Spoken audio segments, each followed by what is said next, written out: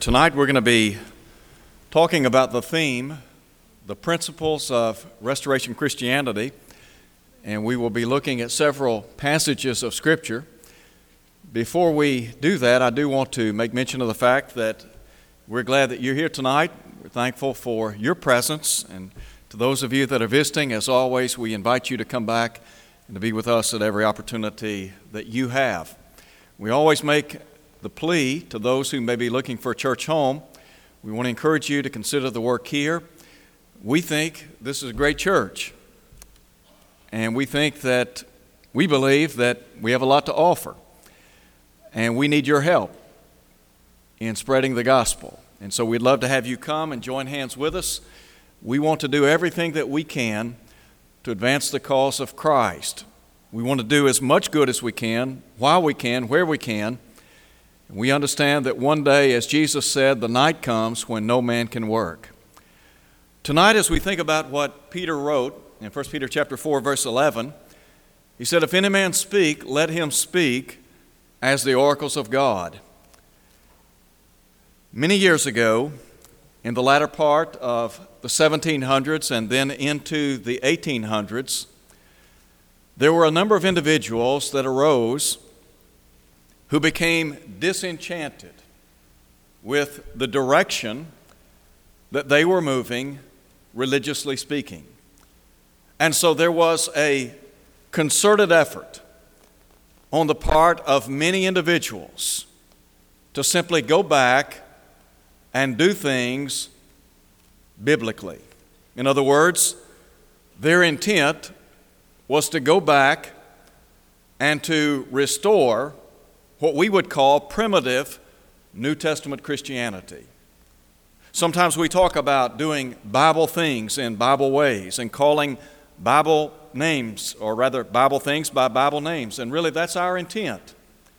And so tonight we're going to be talking about some of the principles of the Restoration movement. I do want to make mention of the fact that it's my understanding, and I may be wrong, Jared, correct me, are the young men going to be conducting the service, the Sunday night service, in the next couple of weeks or so? Okay, they might. Okay, I was thinking they might, but anyway, just wanted to alert you to that fact because we always have a number of our young men involved, and they do a great job. And we're proud of all of our young men and women and young ladies, and we want to encourage everyone to be supportive of our young folks. We have a great group of young folks. Tonight, as we think about the principles of Restoration Christianity, I want to begin by talking about the prayer of Jesus in John chapter 17.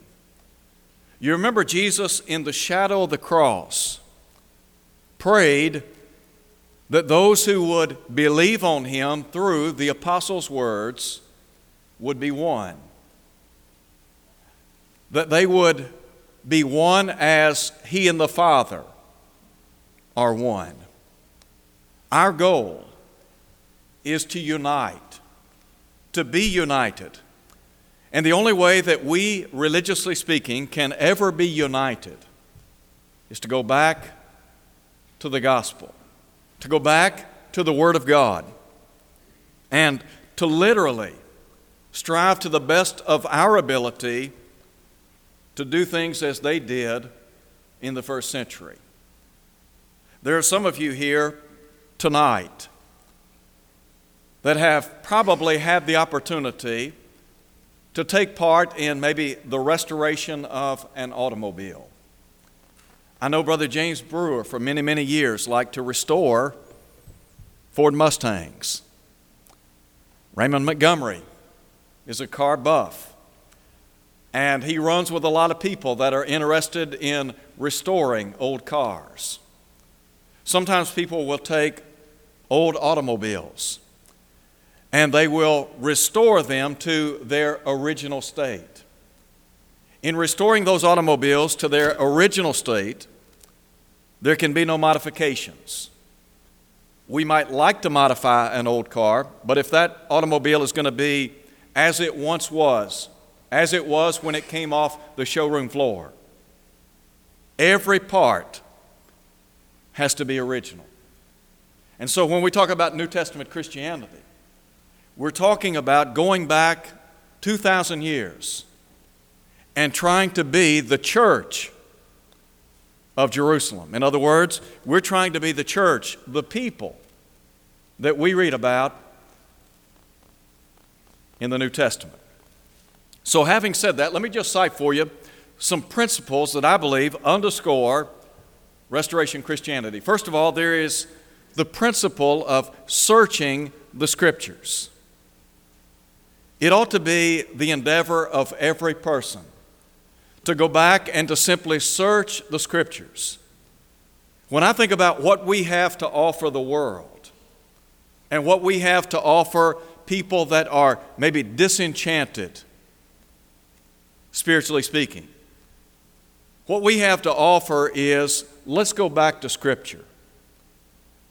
Let's strive to follow the words of Peter when he said, if any man speak, let him speak as the oracles of God. You recall Jesus in John chapter 5, verse 39 said on one occasion, search the Scriptures, for in them you think you have eternal life. He said, these are they which testify of me. And so, when we talk about searching the Scriptures, really that's what we're emphasizing. An honest evaluation of the Word of God. To search, to endeavor to try to be what the early church was, to live as they lived, to do as they do, to practice as they practiced. And then I think about the Bereans, spoken of by Luke in Acts chapter 17. The Bible says that the Bereans were more noble than those in Thessalonica, in that they received the Word of God with all readiness of mind. And then the Bible says they searched the Scriptures daily to see whether those things were so. The two things that stand out to me about what Luke records there, here were people that had an honest and open heart and an open Bible. And that's the appeal that we have today to people, to simply take God's Word and let's go by it. To the best of our ability, let's try to follow what the Bible teaches. Now, if you look at Acts chapter 17, the Bereans were checking out the Apostle Paul as well as Silas, and Paul was an inspired apostle. And I think the precedence there is that whatever we hear, whatever we read, we ought to make sure that it coincides with God's Word. If what we read and study harmonizes with what we hear, then we accept it. If what we read and study does not harmonize, then we reject it. That's a biblical principle. Now, Paul would say in 1 Thessalonians chapter 5 at verse 21, prove all things. In other words, you put things to the test. He said, hold fast that which is good. That would imply that there are some things that are not good. And so the goal that we have is to put to the test whatever we hear, whatever we read in light of God's Word. I want to be a New Testament Christian. I don't want to be anything less than they were in the first century. I don't want to be anything more than they were. I want to simply be a child of God. The Bible says that the disciples were called Christians first in Antioch, according to Acts chapter 11, verse 26. And so that's our goal, to simply be a Christian, to be a member of the body of Christ, to be a part of the kingdom of God that we can read about in the Scriptures. You recall Isaiah in Isaiah chapter 2 talked about the church of the kingdom. And he foretold of the church of the kingdom as an exalted mountain into which all nations would flow. And he said in that context that the word of the Lord would go forth from Jerusalem. So when we go back to Jerusalem, to, as some would say, the old Jerusalem gospel, we're going back and we're trying to find out, okay, what did they do? And whatever they did, we want to follow in their footsteps. It was said of the early church in Acts chapter 2 at verse 42 that they continued steadfastly in the apostles' doctrine and in fellowship, in the breaking of bread and prayers. And so we're going back to apostolic doctrine. We're trying to follow in the footsteps of that which has been recorded in the New Testament. Because after all, that's the law under which we live. It's called the law of Christ, Galatians 6:2. James identifies it as the perfect law of liberty in James 1:25. And James would say that we are to so live and do as those that will be judged by the law of liberty in James 2:12. So we're mindful of the fact that God will one day judge us. And that's why it's so important that we search the Scriptures and that we make sure that our lives are compatible with what the will of God says. You know, Jesus said, "He that rejecteth me and receiveth not my words hath one that judgeth him. The words that I have spoken," he said, "the same shall judge him in the last day," in John 12:48. Paul said that we know that the judgment of God is according to truth. We're interested in truth. And there are a lot of folks in our world today that are interested in divine truth. You remember Pontius Pilate asked the question in the presence of Jesus, "What is truth?" Jesus answered that question in John 17:17. "Sanctify them in truth." He said, "Your word is truth." So God's word is the standard. It is the litmus test. In Luke chapter 8, Jesus talks about how the seed of the kingdom is the word of God. And the word will bring forth fruit if it falls on honest and good hearts. And so as we search, as we intently search the Scriptures, we seek to discover the truths of Almighty God and then put them into practice. Now, as we think about this principle of seeking, searching, I want to call attention to a second, I think, very important principle. It has to do with the principle of discovery in the Scriptures. Let me just call attention to an Old Testament passage. Go back and look with me, if you would, at 2 Kings chapter 22. In this context, a young man by the name of Josiah comes to the throne at the age of 8. In his 18th year as king, he would then be 26 years of age, instructions were given to Hilkiah the high priest. And really the intent was to make repairs to the temple of God. And so, Hilkiah the high priest, along with Shaphan the scribe, go. And here's what the text says. Drop down if you would and look at verse 8, because really this is, I think, the crux or thrust of what we want to focus on for just a moment. When they went into the temple, the Bible says, Hilkiah the high priest said to Shaphan the scribe, "I have found the book of the law." Now that's important, because having found the book of the law, that is the Word of God, Josiah began setting into motion what we would call reforms. He sought to go back after having discovered the Word of God. The intent was to go back and to put into practice God's holy Word. And we'll talk about that in just a moment. I want to share with you a letter that was written, and I mentioned a moment ago that in the latter part of the 17th century, or really, I guess the latter part of the 1700s, the 18th century, there were a group of individuals that began a quest to go back to the Bible. And really what they wanted to do was to discard any and everything that could not be found in Scripture and to simply employ God's holy Word as the standard. And so in the late 1700s and then into the 1800s, there were lots of people in the Northeast and even in Kentucky and other places that began diligently seeking and searching out the Scriptures. And there was a fellow by the name of William Amend. and he was a Presbyterian elder. And he had been reading and studying the Scriptures. And so, several years after his conversion, or after obeying the gospel, Walter Scott received a letter from him.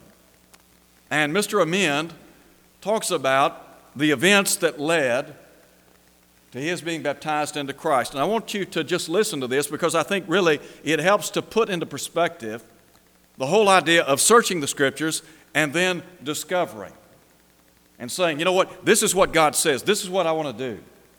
So here's what he says in writing to Walter Scott. He said, "Now, my brother, I will answer your question. I was baptized on the 18th of November, 1827. And I will relate to you the circumstances which occurred a few days before that date." He said, "I had read the second chapter of Acts when I expressed myself to my wife as follows." And here's what he said. "Oh, this is the gospel. This is the thing we wish, the remission of our sins. Oh, that I could hear the gospel in those same words as Peter preached." He said, "I hope I shall someday hear the same words as Peter preached it." He said, I hope I shall someday hear, and the first man I meet who will preach the gospel thus, with him I will go. And then he said, "So, my brother, on the day you saw me come into the meeting house, my heart was open to receive the word of God. And when you cried, 'The Scripture shall no longer be a sealed book,' God means what he says. Is there any man present who will take God at his word and be baptized for the remission of his sins?" He said, "At that moment my feelings were such that I could have cried out, 'Glory to God, I have found the man whom I have long sought for.' So I entered the kingdom, when I readily laid hold of the hope set before me." And then he signed off, William Amend. The point is simply this. Here was a guy that went back and just read the Bible, and in his honest and noble way came to the conclusion that, you know what Peter said was good enough. It's good enough for me. Now, we might ask the question, why did they have to wait to hear somebody preach that? I can't really answer that. I mean, he had the truth. He could have sought somebody out to baptize him. But nonetheless, he came in contact with William Scott. He heard William Scott preaching as Peter did. And his conclusion was, that's what I want to do. And really, when we talk about discovering what the Scriptures have to say and the principles of Restoration Christianity, the truth of the matter is we want to go back and restore, as I mentioned a moment ago, primitive New Testament Christianity. When you go back and you look at history, history reveals that there was a falling away. As a matter of fact, Paul talked about that in 1 Timothy chapter 4, that men would depart from the faith. Initially, men began to corrupt the organization of the church. And then that led to further corruptions. Well, how do we overcome the corruptions? How do we overcome the division? The only way? Go back to the Bible. I mean, think about it for a minute. In the first century, let me just illustrate it like this, by way of organization. In the first century, you had Christ as the universal head of the church, didn't you? So you had one head and one body. The Bible says there's one body in Ephesians chapter 4, verse 4. The Bible says that Jesus is the head of the church in Colossians 1:18. And then locally, the Bible talks about men who meet the criterion set forth in 1 Timothy chapter 3, Titus chapter 1. They meet certain qualifications and they serve as elders. In the New Testament, the local church is governed by a plurality of men who wear the title of pastor, elder, bishop, or overseer. Those terms in the New Testament are synonymous. Now, many years ago, what happened was, rather than having a group of men serve as elders over a local congregation, they decided, let's just make one man a bishop over several churches. Well, you can do that, but you can't do it according to the pattern. Because you see in Acts chapter 14, verse 23, they ordained elders in every church. Paul told Titus in Titus chapter 1, verse 5, to ordain elders or to set in order elders in every city, in every church. And then you have men who serve as deacons, and they meet the criterion set forth in 1 Timothy chapter 3, verses 8 through 13. So you have men who are elders, then you have men who are deacons, you have members, you have an evangelist, a minister, 2 Timothy chapter 4, verse 5. Locally speaking, that's the organizational structure of the church. Some years ago, there was a large denomination here in town. And the man who at that time was functioning as the quote-unquote pastor began to push for elders. He saw the need, based on what the Bible says, to have elders in the church. In his push for elders, he came in contact with a lot of resistance. And so the Commercial Appeal, they interviewed the former preacher. And this preacher said, that goes against everything, that is, to ordain elders, that goes against everything that we believe in practice. Now here's my response to that. It does go against everything that you believe in practice. But now, if we're talking about Scripture, that's a different thing. You see, if we want to practice New Testament Christianity, we can't have a one-man pastoral system. Why is that? Because it's not biblical. Because I don't have precedence for that in Scripture. But now, if we want to have a plurality of men who meet the criterion of 1 Timothy chapter 3, Titus chapter 1, then you know what? We can have elders. If we have men that meet the qualifications to serve as a deacon, as outlined by Paul, then we can have deacons. But we have to go back and follow the principles of New Testament Christianity. So we talk about discovering the truth, and then there is the implementation, the practice of truth. Our goal is to practice New Testament Christianity, not in a condescending, arrogant, haughty way. What we're trying to do is to appeal people. Hey, let's go back to the Bible. Let's just be New Testament Christians. Look, for example, we talk about Hilkiah the priest, the high priest, exclaiming, I have found the book of the law.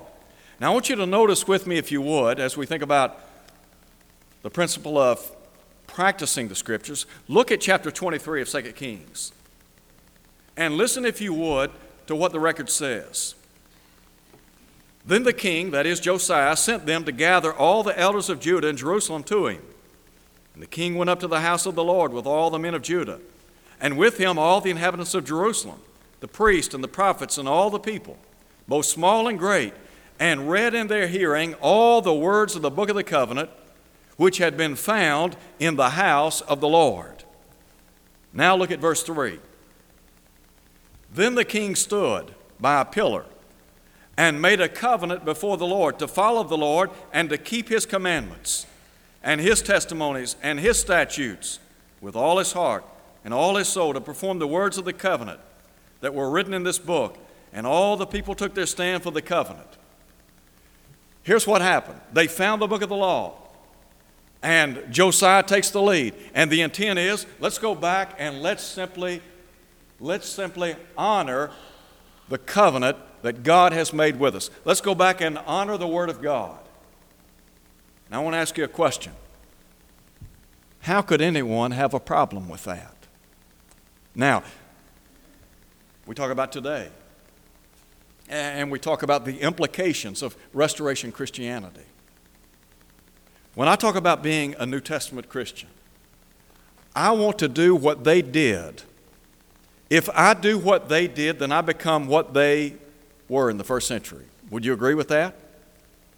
When Peter said on Pentecost Day to repent and be baptized, every one of you, in the name of Jesus Christ for the remission of your sins. When they did that, what did God do? He forgave them of sin, didn't He? When they did that, what else did God do? He put them in the church, the body of Christ, Acts 2:47.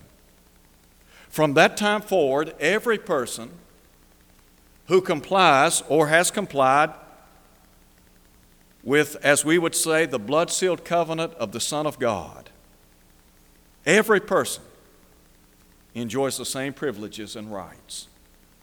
They're part of the kingdom. They enjoy all spiritual blessings in Christ. Now, that's just one example. In the first century, those who followed the Lord, they were disciples, according to Acts 5:14. They were believers. They were followers of the way. They were brethren. They were Christians. Nothing more and nothing less. Their worship of Almighty God, very simple. Worship God in spirit, that is with the right attitude, and truth by His authority. In going back and trying to worship as they did in the first century, we give of our means every first day of the week, 1 Corinthians 16, 1 and 2. We partake of the Lord's Supper every first day of the week because that's what they did in the first century, Acts 20, verse 7. We preach the Word as they did. And you can read Acts chapter 20, verse 7. You can read 2 Timothy chapter 4. We want to employ the practices of the early church. We sing as they sang. We don't sing with the addition of an instrument or anything like that, because Jesus said to sing and make melody in your heart to the Lord. The word melody in the Greek is psallo. It means to pluck or to play, and the instrument that Paul is talking about plucking or playing is the human heart. And then we pray. Very simple New Testament Christianity.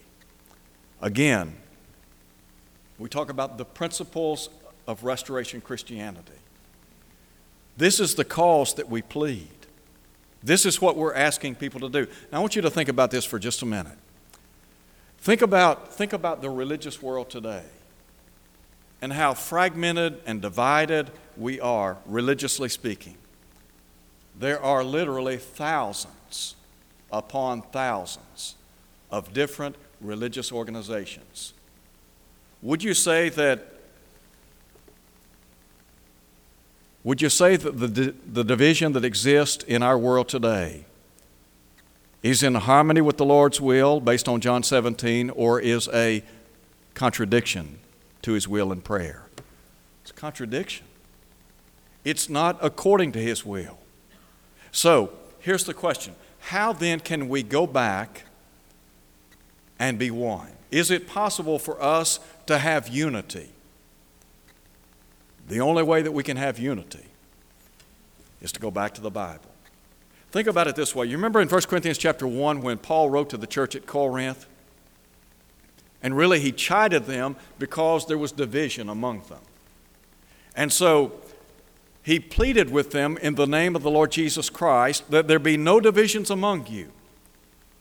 But he said that you all speak the same thing.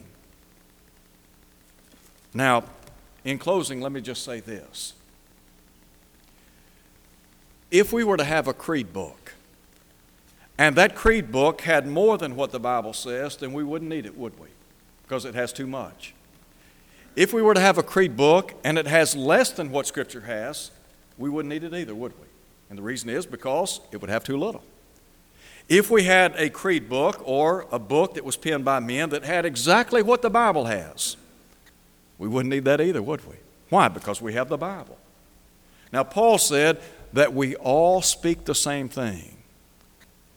What I would call upon people, religiously speaking, to do is to unite under the banner of truth. In other words, let's just go back to the Bible. Let's go back to the Bible and try to do things biblically speaking. If we have honest and good hearts, Jesus said that in having honest and good hearts will bring forth fruit to His kingdom. There are a lot of folks in our world today, they're searching for truth. They're searching for something. What we want to do is point people in the direction of truth, because truth and truth alone will save. Jesus said, you shall know the truth, and the truth shall make you free. When I think about being a member of the church, I don't want to be a member of a church that any one man started.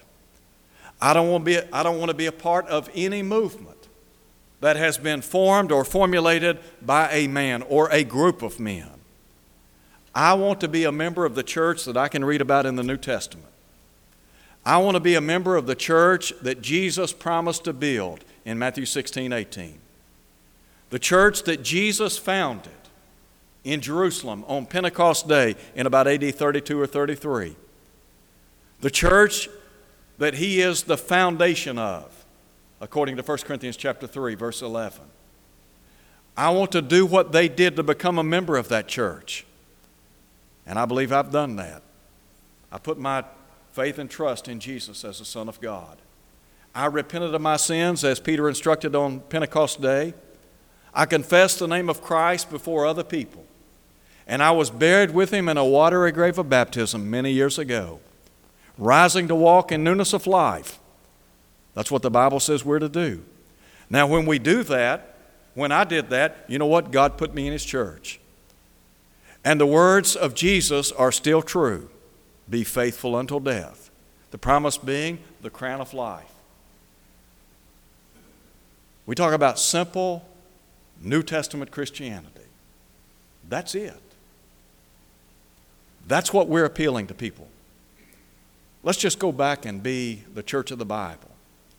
Let's just try to the best of our ability to humbly walk in His ways and according to His truth. Would you pray with me? Our Father in heaven, we're so thankful for the privilege and the power of prayer. We're thankful for Your Word. And Father, we understand that Your Word is a lamp unto our feet, a light unto our pathway. And we pray that we would humbly strive to the best of our ability to walk according to Your Word. Forgive us when we fail. Help us to be the church of the New Testament.